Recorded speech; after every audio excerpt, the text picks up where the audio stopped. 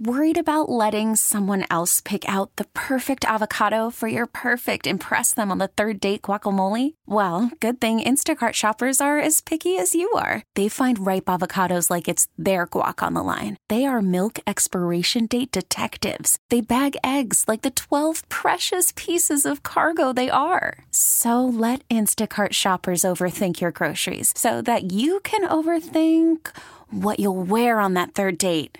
Download the Instacart app to get free delivery on your first 3 orders while supplies last. Minimum $10 per order. Additional terms apply.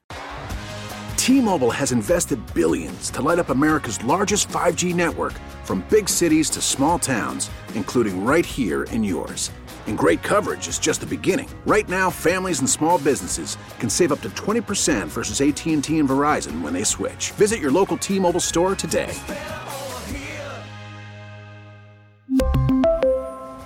Plan savings with 3 lines of T-Mobile Essentials versus comparable available plans. Plan features and taxes and fees may vary. Good morning, and welcome to another edition of Better Living, a show about the people and organizations that make an impact around Dallas-Fort Worth. I'm your host this week, Chris Arnold of 105.3 The Fan. Thanks for joining me. Later on this hour, we're going to catch up with the Tarrant Area Food Bank President and CEO, Julie Butner. As you know, our food banks in North Texas are doing so much to help people during this difficult time, and Julie will tell us what's ahead for the Tarrant Area Food Bank in 2021.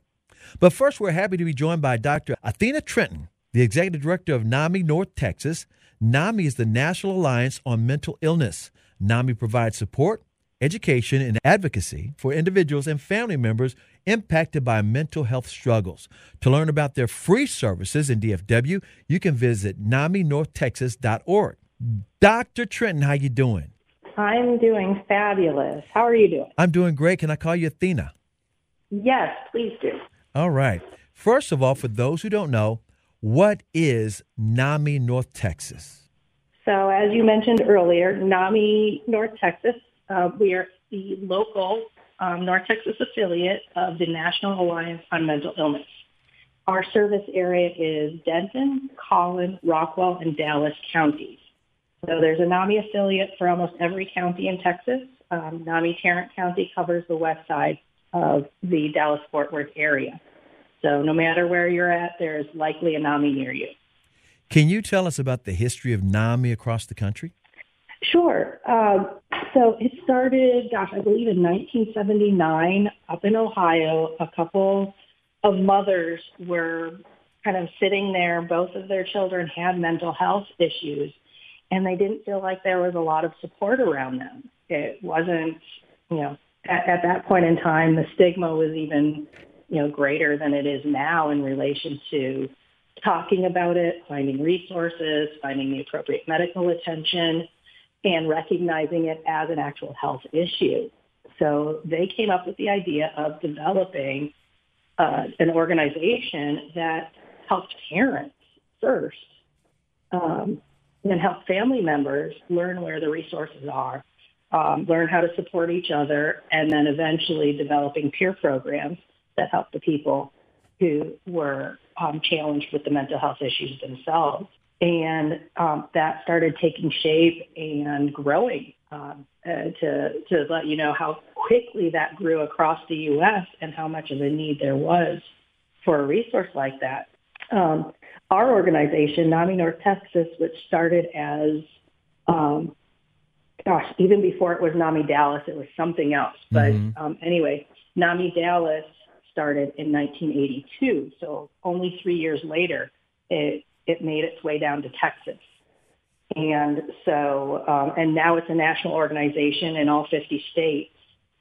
And we cover, there's 3 levels of NAMI, just to give you an idea of how the structure of the organization works. Mm-hmm. We do have the national level now, so that no matter which NAMI you go to in the United States, let's say you're in Dallas right now, you're one of our community members. We like to call ourselves the NAMI North Texas family, because that's how the community we work on building, so that we relate to each other just like, a supportive family would. Right. And So no matter where you go, let's say you move from Dallas and you move up to Seattle, Washington, and you're looking for a NAMI there, that NAMI will provide the exact same programming, the base programming, the national, like the support groups, the classes, they're all the same. And national makes sure that the fidelity of all of those programs are implemented exactly the same across the board. So no matter where you are in the United States, you get those same core programs. And so NAMI National makes sure that happens. They do the advocating at the federal level for mental health friendly bills in the federal legislature. And then we have the state NAMI programs that support the affiliates, help with resources, and work on advocacy at the state level. And then we have the local affiliates like NAMI North Texas, who we're the people who are right there in person, implementing the programs, developing the supportive communities, advocating, reducing stigma locally, and generally that central place where people can go to where they don't know where to start. When they know there's a mental health issue in the family with themselves, they're afraid to reach out, admit it, and they can just, call us and we'll walk them through the steps on what to do, where to go, who to talk to. And so that's what we do in that respect. And that's kind of how the whole program's structured. And I think I went way off to another area, and then I was supposed to address your question after that. So did I address the question? You addressed the question. You gave us the background Okay. and the history, and that's what we were looking for. We're talking with Dr. Athena Trentin, the executive director of NAMI North Texas. Can you tell us about your background and how you got involved in NAMI? Sure. It's funny. I didn't even know NAMI existed when I applied for the executive director position. I found a position opening and said, this sounds great. It's perfect. I have evolved into building nonprofits and running smaller nonprofits. My background, my doctorate is in educational leadership and international education. So I started out in academia, working in student affairs, implementing programs for underrepresented communities, both international students, and I worked a lot with the multicultural offices as well. And then I did some consulting on intercultural communications and how to work with people with backgrounds that are different than your own, and learning how to work in multicultural environments. And, somehow my career evolved into working in nonprofits. When I moved to Dallas, I couldn't find a job in academia down here, so I started in the nonprofit world, and that led me into NAMI North Texas.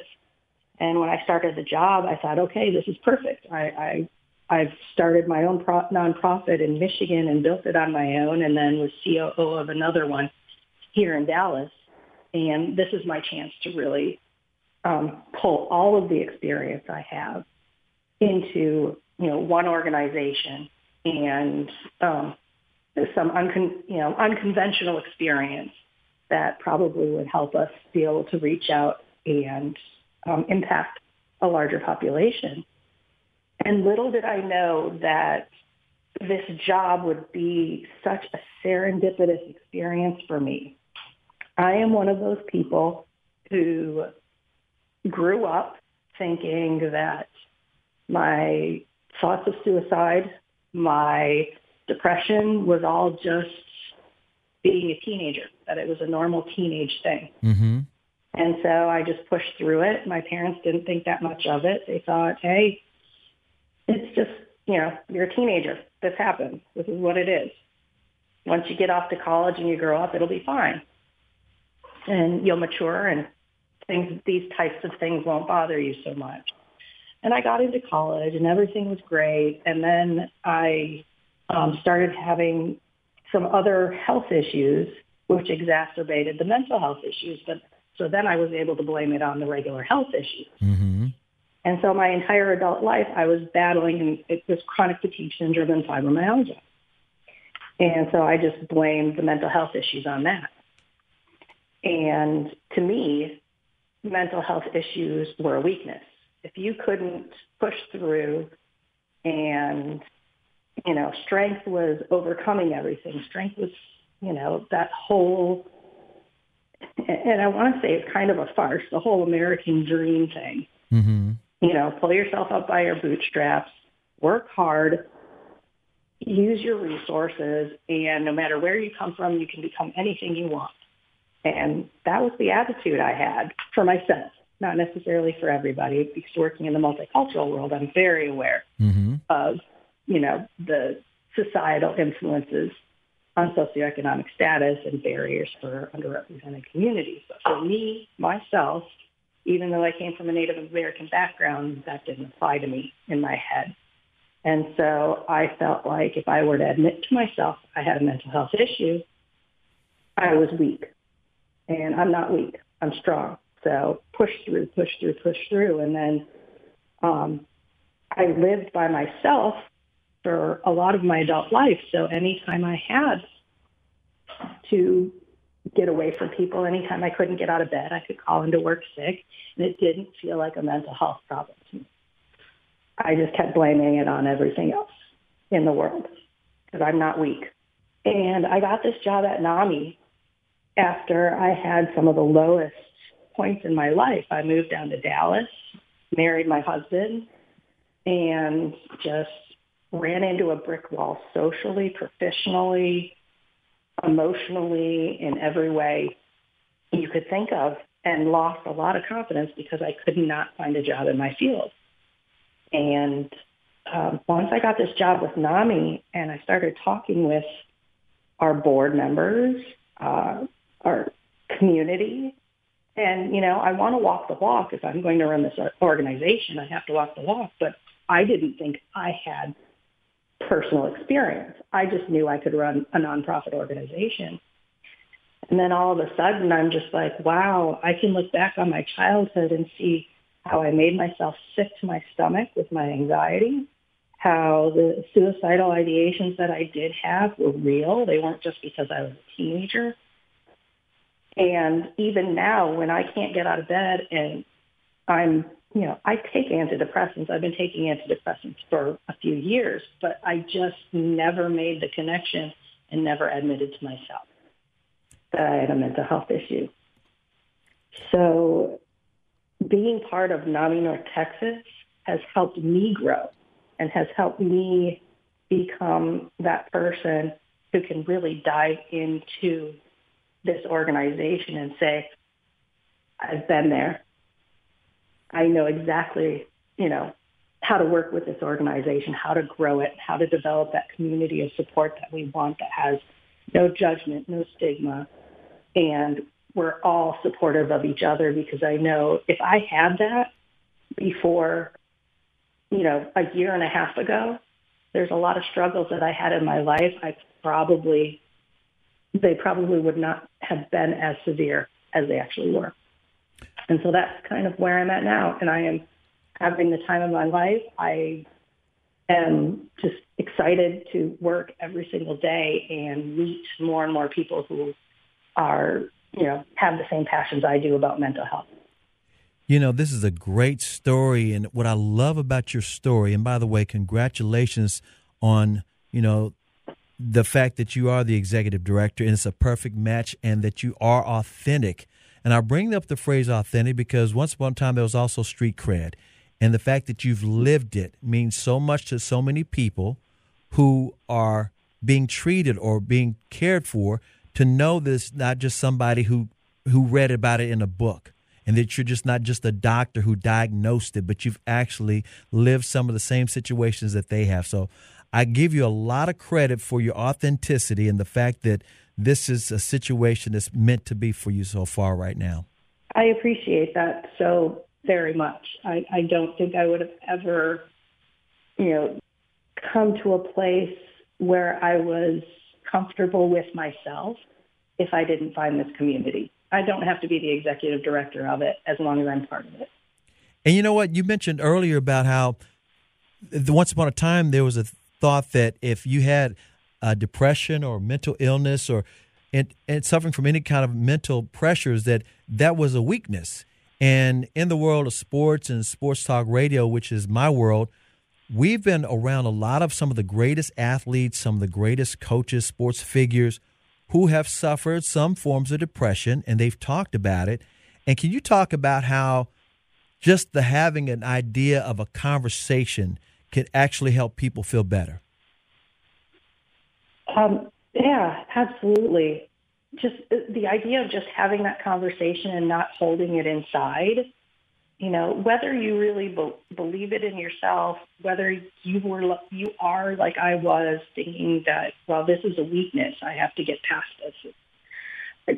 First thing to do is mental health is part of your overall health. Yes. It doesn't matter what belief system you come from, but I'm just going to use my American Indian belief system as an example. We live by a philosophy that is circular. We call it the medicine wheel, divided into 4 equal parts. Those 4 equal parts represent a lot of different things, but it basically says each thing that it represents creates that full circle. So one piece of it is your health, your mental health, your spiritual, physical, and social health. And so you must have, they must all be in balance for you to be one with yourself, one with your creator, one with whatever you believe the universe brings you. And so one thing that we hope for with the advocacy that we do and all that is to make sure people understand that mental health is part of your overall health. That's the first thing in initiating that conversation, is recognizing that it's part of your health. Mm-hmm. Just like you treat, let's say, pick any chronic illness. It's common for us to pick diabetes because they're very, very similar in relation to how they're treated. You're usually treated for the rest of your life. If you don't take your medicine, you get very, very sick. And so you have medicine that you take regular. It's the same thing. So if you can help look at it as a medical condition, mental health, when something's not right in your brain, it's a chemical imbalance. So there is a physical portion to it. Or it could be hormonal. There's a lot of different potential causes for it. And I'm not a clinician or a medical doctor, so that's as far as I can go with that. But so the first thing I would say is to have that conversation, recognize you're talking about a medical condition. So it's not weakness. Can you also talk about, you talk about the strength, but you're also talking about how it is part of your overall health. Exercise improves a lot of people's physical health. Can exercise improve their mental health? Oh, absolutely. You can read article upon article that exercise, especially aerobic exercise, increases your endorphins. And the endorphins are kind of the happy place of your brain, so to speak. And the more active you are, the more you release those endorphins, the more you do things that make you happy. So, exercise is good in all aspects. But just trying not to be isolated is really, really important. That's what, the current situation with the pandemic and everything else going on, so many people are isolated right now. There's a lot of people that are going for walks, starting to run, doing things because they have the time to exercise. But there's other people who are just either they're scared to go outside or they're stuck in their houses and they're not really that physical of people. And that isolation could actually make things worse. So exercising is a great way to get yourself out of that shell and to increase those endorphins. We're talking with Dr. Athena Trentin, the executive director of NAMI North Texas, and you mentioned the pandemic. Let's get into the pandemic and how it affects us mentally. Now, we've been told to isolate, but self-isolation, which you've talked about, can also affect us mentally in these different ways you just said. Can you express the difference between dealing with mental illness in the pandemic and on a regular basis when people are more social? Mm-hmm. So when people are more social, we have more motivation to get up and out, to get out of our beds. When people are really depressed, and it's not just depression, what I want to make sure is what we know what mental health is. Mental health is a full spectrum of things from, some people think it's only when somebody's schizophrenic and running around thinking that somebody's, imaginary people are after them. Well, that does happen. There are people who hear voices. There are people who hear voices that tell them to do things, sometimes good things, sometimes harmful things. But that's one end of the spectrum. The other end of the spectrum is, depression, anxiety, and, sometimes it's just situational. You're going through a grieving process. You're going through a really stressful time and trying to write your dissertation. I can tell you I've been through that. There are days you do not want to get up, and so you could have a situational issue. So there's that whole spectrum and everything in between. So before the pandemic, that spectrum existed. And, 1 in 5 people, it's estimated that 1 in 5 people are affected by some type of mental illness. So whether it's, diagnosed, treated, whatever. There's other statistics on whether or not people are treated, and there's a whole bunch of stats that I could go into, but based on your question, to answer that, pre-pandemic, you have that spectrum. 1 in 5 people are affected, but there's things, but all of the resources that were available before, you could get up, you could get out, you could go have dinner with a friend and get your mind off whatever's causing your anxiety. You could go have dinner with your family. And so you didn't have that isolation. Isolation is one of the worst things that you can do for yourself if you suffer from anywhere in that spectrum in relation to mental health. Dr. Trentin, one of the things I read about, and it has been wonderful for my household, not that we have any kind of depression or stress in our household, but I understand when the pandemic first started, there was a lot of households that had stress involved because people were working at home or they couldn't get out, like you were saying. And I read an article about pets. If people had pets, the pets actually help people who were depressed. And maybe in the pandemic, have you found anything about that? That's actually I've seen more articles about that right now. Gosh, I think I saw one just recently about how, I don't remember the statistics, but the adoptions have been up. I don't remember what the statistic was, at least doubled during the pandemic, because especially people living alone, you need somebody there with you. Right. That isolation can actually provoke mental health issues. And during the pandemic, we're seeing a very big increase in people who never had issues before having issues now. Just take Dak Prescott and other famous people now coming out and speaking up about, being isolated like that, really, the anxiety about, can I play football and still be healthy and safe? Am I going to ruin my career if I agree to play football? Should I take this year off? Am I going to ruin my career taking this year off? And then you're sitting home alone, or like you were talking about the NBA players, they're playing in a bubble and they can't see their families. And it's just all of that together and just can trigger practically anyone. I would be very surprised if someone hasn't experienced a certain amount of situational depression and anxiety, if not more. Have you seen a during rise? This time? Yes. Have you also seen a rise in celebrities? You mentioned Dak Prescott, and we were talking earlier about some of the NBA players in the bubble over the summertime being isolated away from their family and friends. Even though they had everything you could ask for, they still were dealing with some forms of depression. Could you talk about maybe over the last few years, different celebrities talking about their own battles with depression? Have you seen a rise in that? And is it helpful as far as everyday people understanding that they're not alone? I think that is extremely helpful. Celebrities have a very large platform. And, depending on how they want to use it, it could be extremely helpful in helping us understand that conversation about mental health should be just as common as that conversation about diabetes. And the more people that can speak up and talk about it, the more it becomes normalized, the more it becomes accepted as a true medical condition.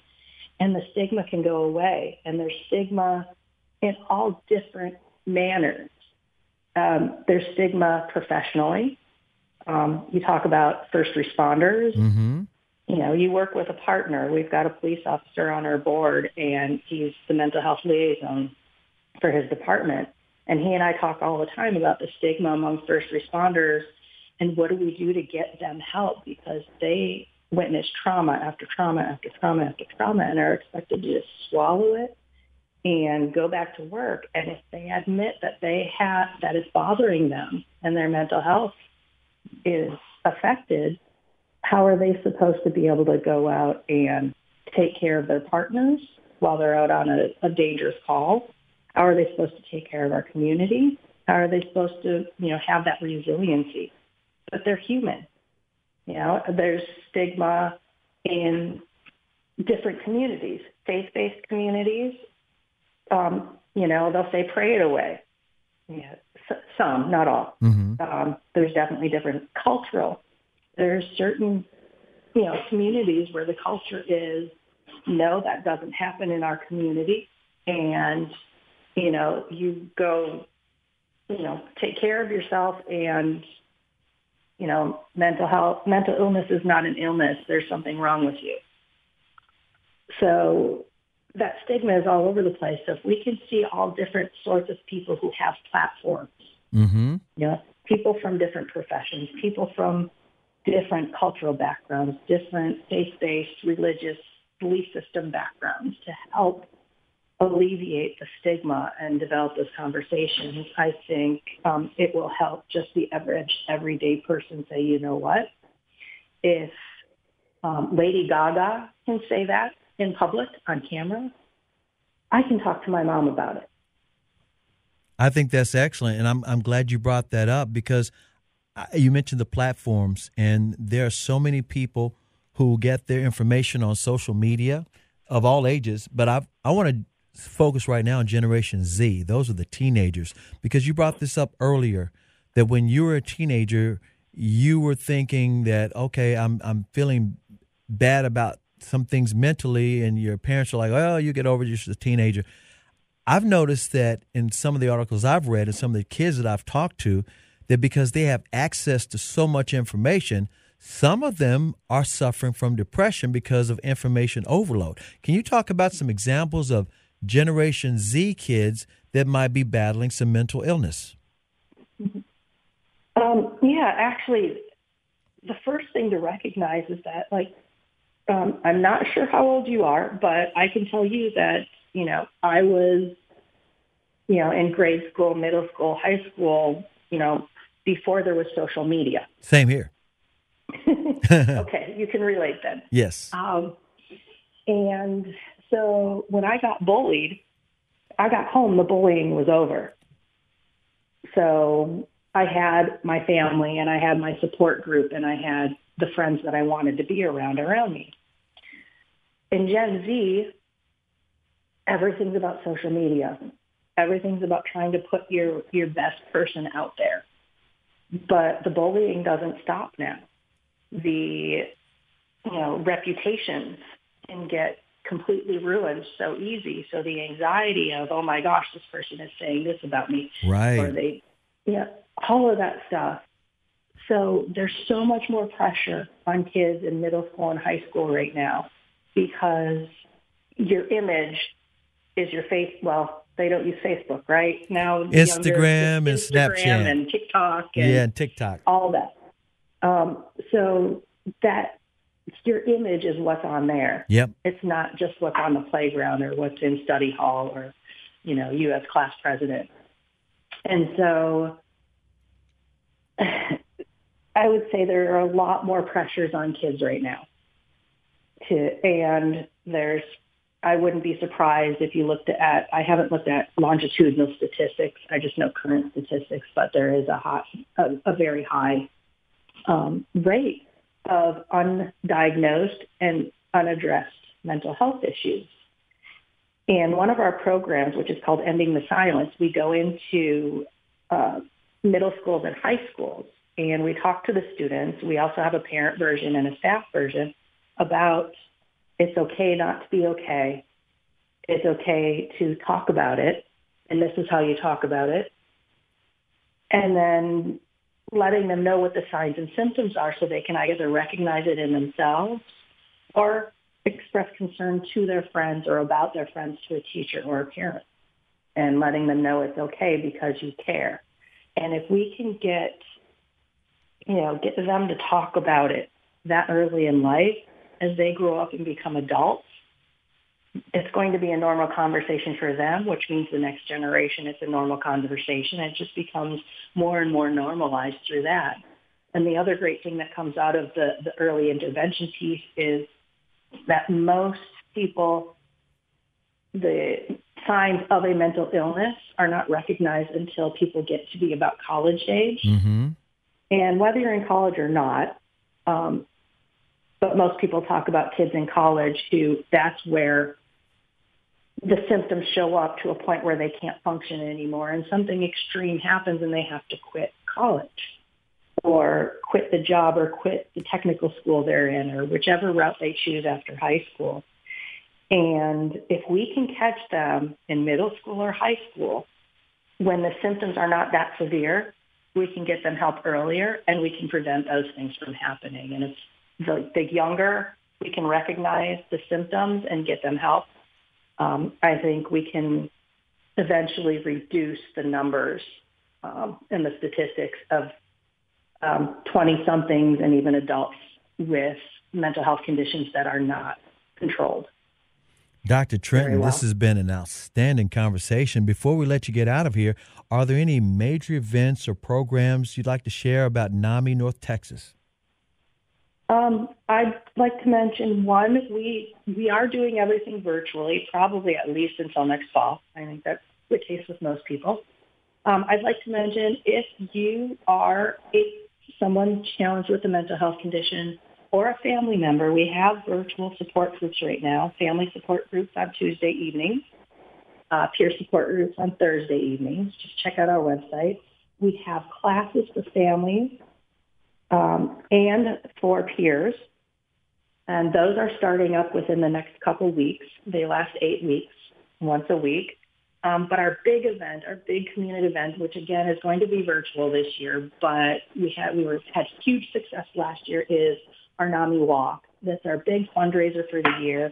But really what it's about is bringing the community together and helping, create that bond, that no stigma, non-judgmental community, and help raise awareness about mental health, as well as raise funds for our organization so we can continue to provide all of our services for free. We charge nothing for anything that we do.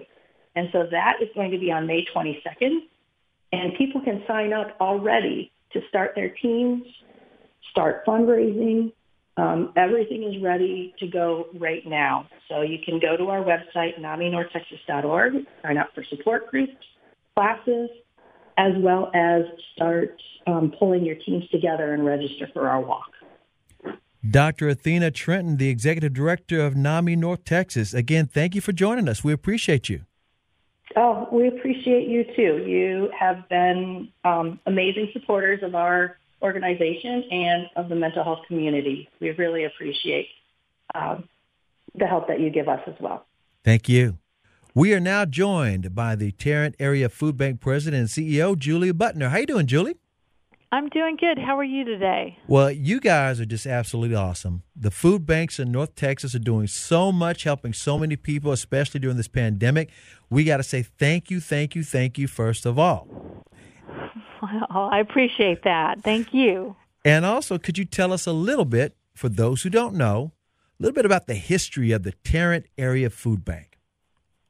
Well, the Tarrant Area Food Bank was started in 1982 by a woman by the name of Pat Maurer. She was one of our community leaders, and she lived right here in Fort Worth on the west side, and it was really a grassroots effort. She saw a lot of food waste that was happening in the community, and she also saw a lot of community neighbors who were hungry and in need, and she wanted to find a way to connect the two. And she worked with some other local community members, and they started Tarrant Area Food Bank back in 1982. Wow. So how did you personally get involved? And talk about your background just a little bit. Well, I've been with Tarrant Area Food Bank for about a year now.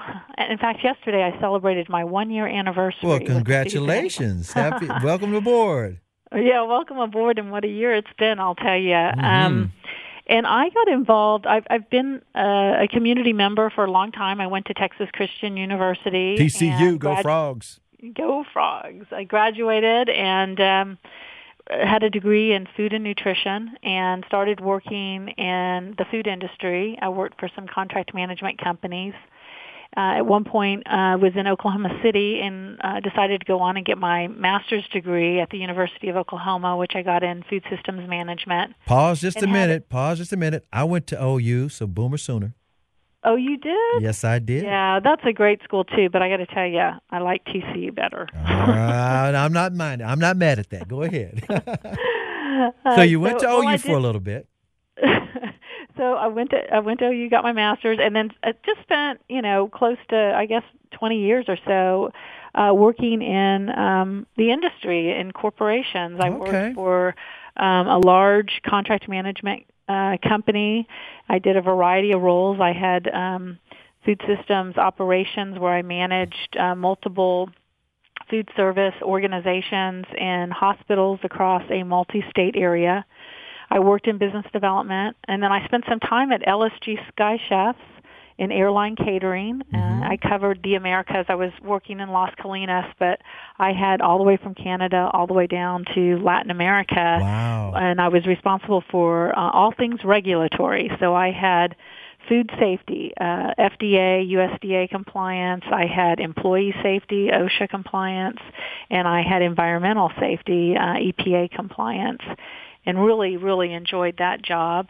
And then most recently I was working at a healthcare coalition called TPC. This is a coalition of community-based hospitals that come together like a healthcare system would without actually, being merged as one organization.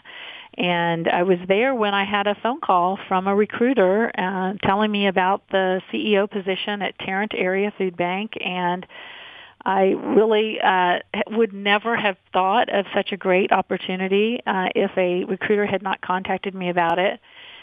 She sent me a long job description with a long list of responsibilities, and because it's so local and such a very important cause, I really was very diligent about reviewing the responsibilities and thinking back about my work experience to make sure that I had indeed done something related to the responsibility or the criteria that the selection committee was looking for. Do you know I went through 4 months of interviews for this position? Wow. Yeah.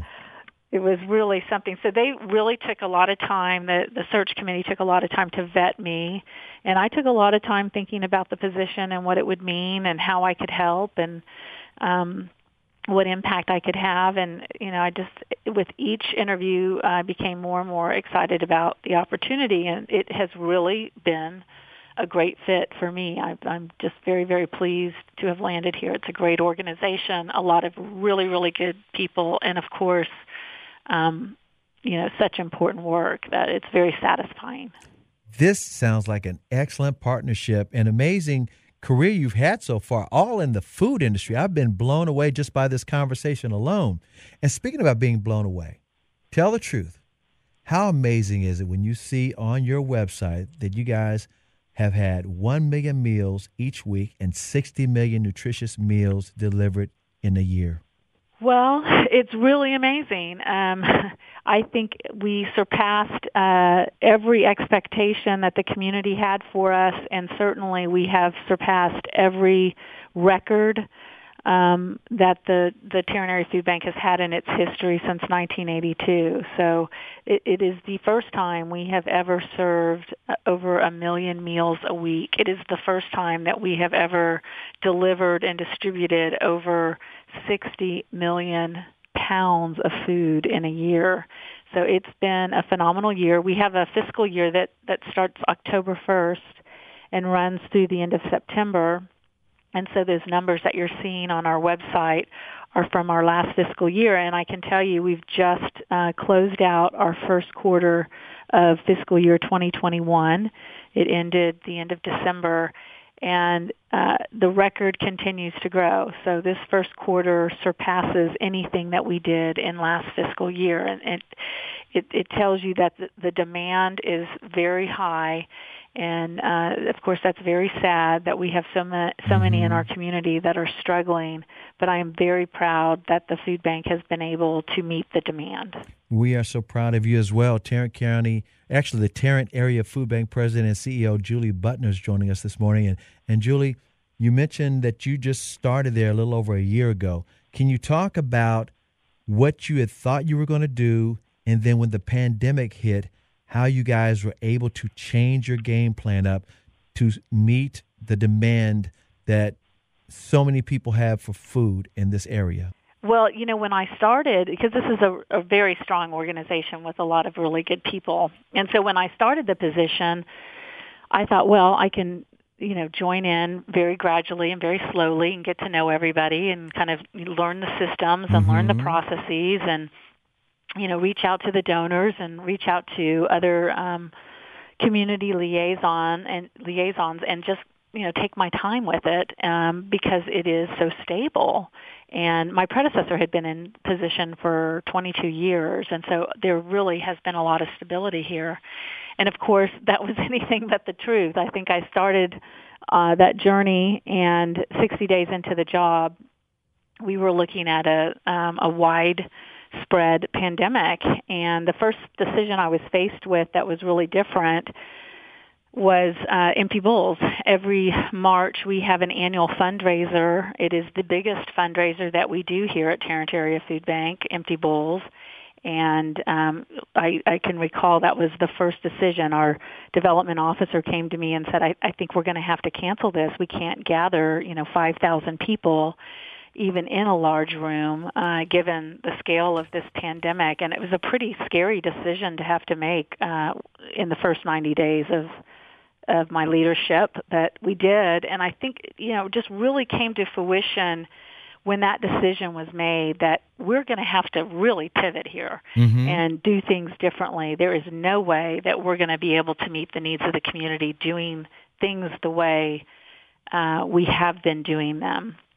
And so I gathered the executive leadership team, and we talked about what we could be doing differently. I think the second heftiest decision that I had to make, the chief operating officer at the time came to me and said, I think we need to solicit support from the National Guard and ask Governor Abbott to deploy some troops to help us distribute the food.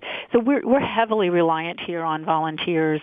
In fiscal year 19, we had 20,000 community volunteers that helped us deliver our mission. And we immediately had to shut that down. We couldn't take volunteers into our distribution center because we could not safely, follow the CDC guidelines. And so how are we going to do, we're a staff of about 100, how are we going to do 50% greater distribution volumes without those volunteers and with a staff of only 100? And so we're part of a larger group. The state of Texas has an organization called Feeding Texas out of Austin who, help us band together, share best practices, and they do a lot of legislative work for us down in Austin. And they had reached out to the food banks and said, would you like us to ask Governor Abbott for National Guard support during this crisis. And so the COO came to me and said, I think we need to do this. And that was the second scariest, biggest decision that I had to make in the first, 120 days on the job. But we made it, and we got the 90 troops deployed to us. And I'll tell you, it is what allowed us to turn the corner. We would not have been able to pivot the way we pivoted without their support. The military is used to changing processes, responding quickly, and they helped lead us through that. And probably the biggest change that we made was how we distribute food. So in the past, we still today rely on our 350, 360 partner agencies out in the community in the counties that we serve. We deliver food to them, and then they deliver the food directly to the neighbors in need, the community members that reside right there in their zip code. And with the pandemic and with this heightened need, we at Tarrant Area Food Bank needed to deliver direct to clients. And so these mega mobile markets that we're doing now were started with the support of the National Guard. We immediately had 90 men and women from the Air National Guard that helped us pack boxes, which, we don't typically pack food in boxes for neighbors in need. We usually have pantries set up, and they go through kind of like a grocery store or a mini mart, and they select what they want. But because of the social distancing, we were forced to come up with this alternative means and putting food into boxes and then having them come in their cars to parking lots where we pop the trunks and load the food directly into their vehicle. And we at Tarrant Area Food Bank were doing that work rather than relying solely on our partner agencies, and the military helped us set up those standard operating procedures. So it was almost like a drive-through where you could pick up these supplies as opposed to, like you said, going into a mini-mart store. Yeah, so the partner agencies that we have, they're in churches, schools, healthcare clinics, boys and girls clubs, community centers, and they allocate a space inside their facility that's set up like a mini mart. Sure. And we stock the shelves, and we stock reach-in coolers and freezers, and neighbors in need can come in. Those who are qualified come in, and they select what they want to eat, like we all do at going to a grocery store. It's a very similar model, just on a smaller scale. But because many of these facilities were closed, schools closed down, and community centers and senior centers closed down, and then just, the social distancing that is required. And you remember the scare we all had going to grocery stores at the beginning. So we set up these mega mobile markets, these drive-through distribution places and parking lots, and the National Guard was there as our volunteer support. As I said, we had 90 men and women who were there helping us load groceries into cars for people who needed food. So the troops can't be there forever. Have you started reintroducing volunteers yet, or do you have a plan for that? Can you elaborate a little bit? This is something I'm also very proud of. We have figured out how to do this, right? Before the Air National Guard left, we said, do us a favor and write out the standard operating procedure so that my ops team can pick up that document and execute against it. And so we found some locations, Herman Memorial, Clark Field, through the Fort Worth ISD has been one of them, that are consistent locations where we have a mega mobile market every week. We took the standard operating procedures, and we began soliciting volunteers from the community to come help us at those big distributions, and they can do it because we're outside. We're all wearing masks. We have sanitation stations and sanitizers and all of the requirements that CDC guidelines outline. So we can take volunteers in those instances, and we have been. And the public's been very generous with their time, and they've come out, and we've been able to do them on our own. Now, we just got another 30-person unit from the Army Guard, and they're with us through the end of January. And so we always, if the governor makes that available to us, I will always sign up for it because they're they're just tremendously helpful to the cause. But we have been able to host these mega mobile markets with volunteers, and it's worked equally well.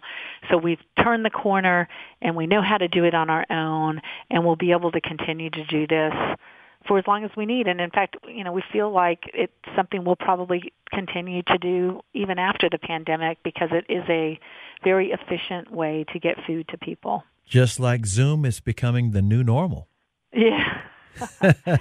Yeah, I mean, that's it. I mean, if there's a silver lining with the pandemic, you do learn new ways of doing things that maybe you wouldn't have considered previously.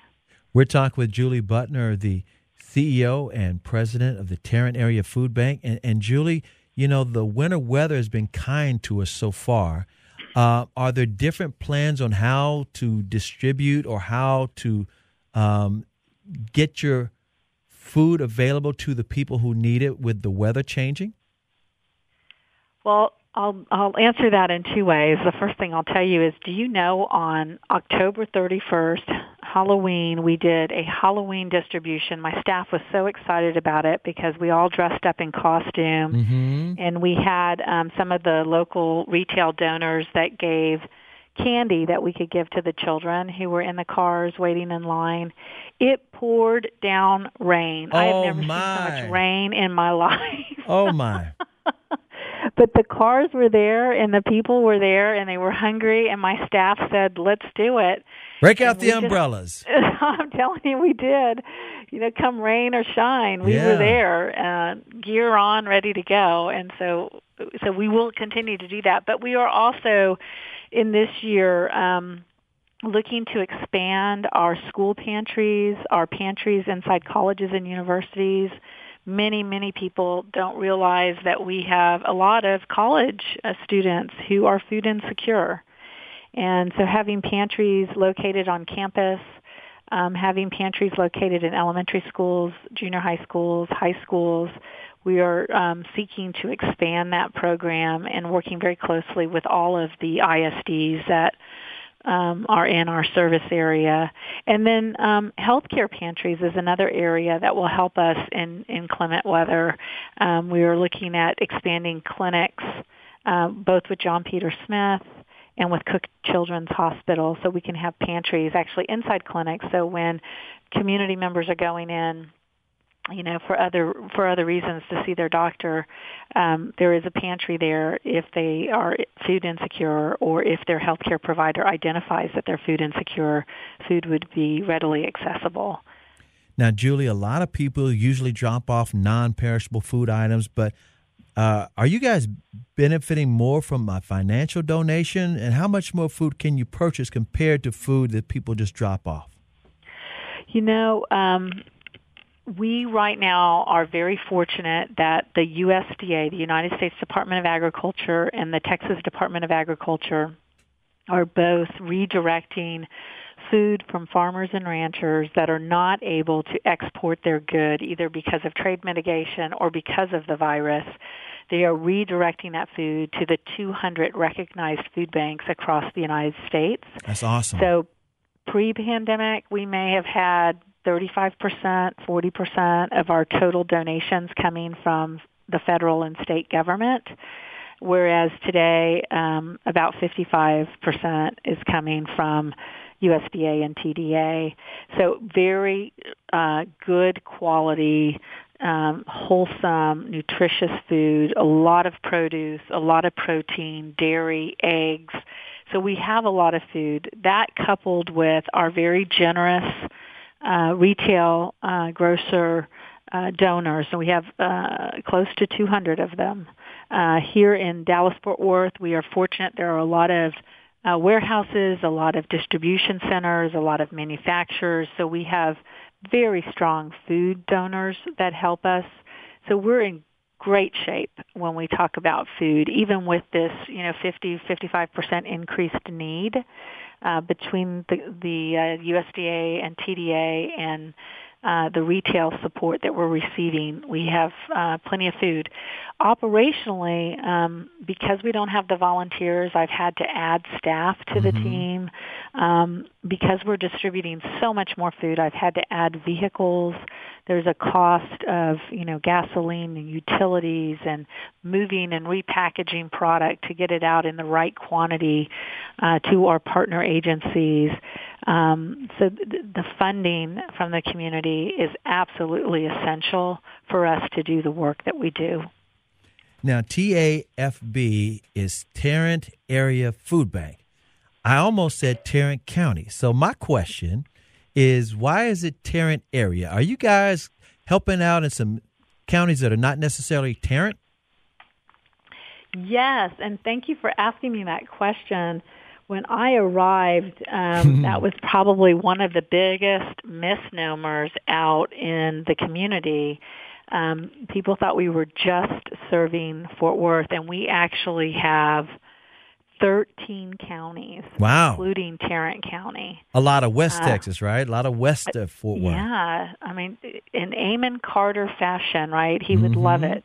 We are right along the 35 corridor, mostly to the west and south. We split Denton with our sister food bank, the North Texas Food Bank, which is located in Plano, Texas.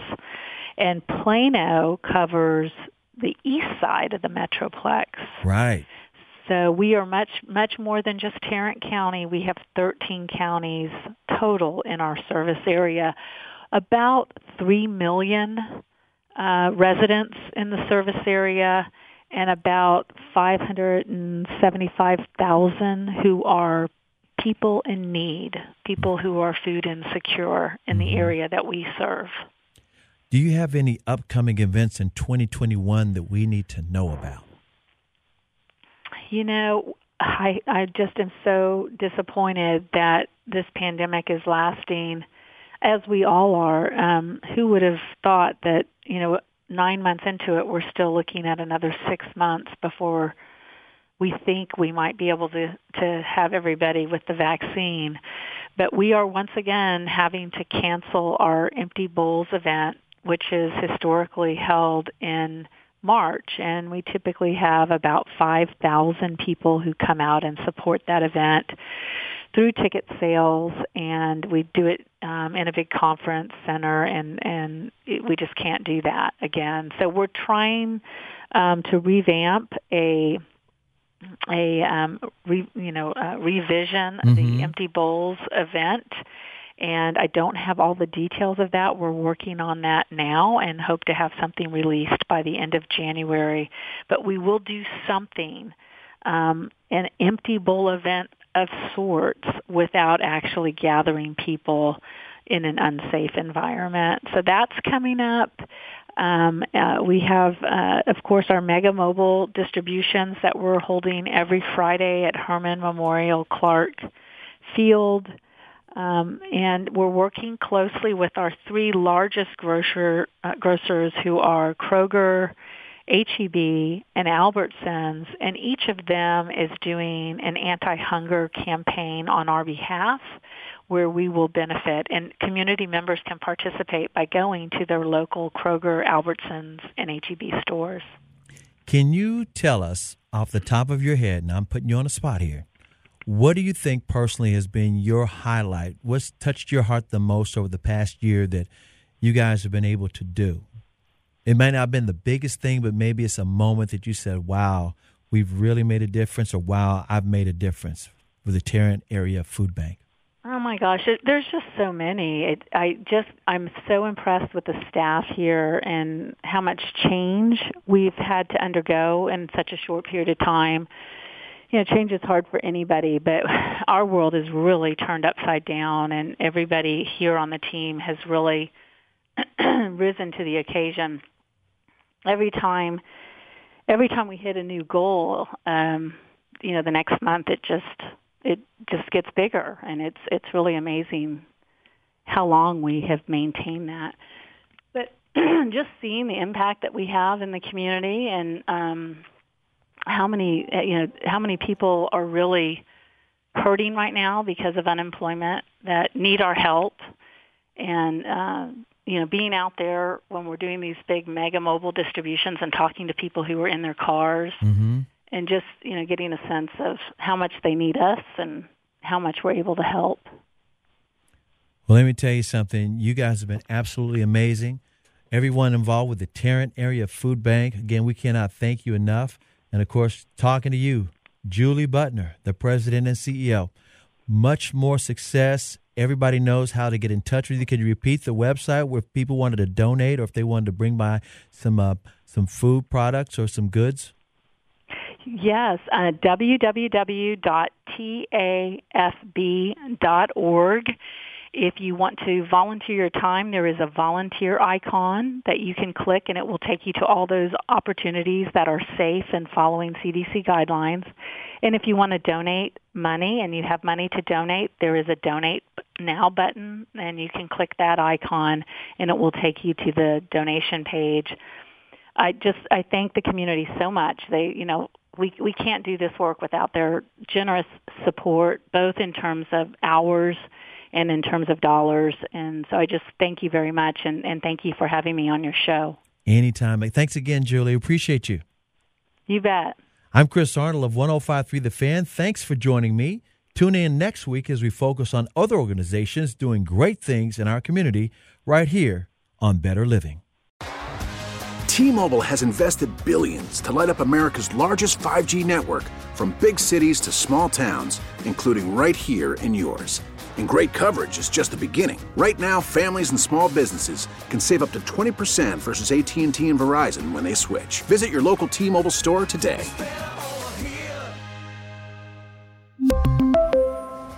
Plan savings with 3 lines of T-Mobile Essentials versus comparable available plans. Plan features and taxes and fees may vary. Baseball is back, and so is MLB.tv. Watch every out-of-market regular season game on your favorite streaming devices, anywhere, anytime, all season long.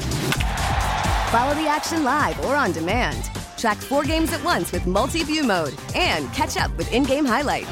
Plus, original programs, minor league broadcasts, and local pre- and post-game shows. Go to MLB.tv to start your free trial today. Blackout and other restrictions apply. Major League Baseball trademarks used with permission.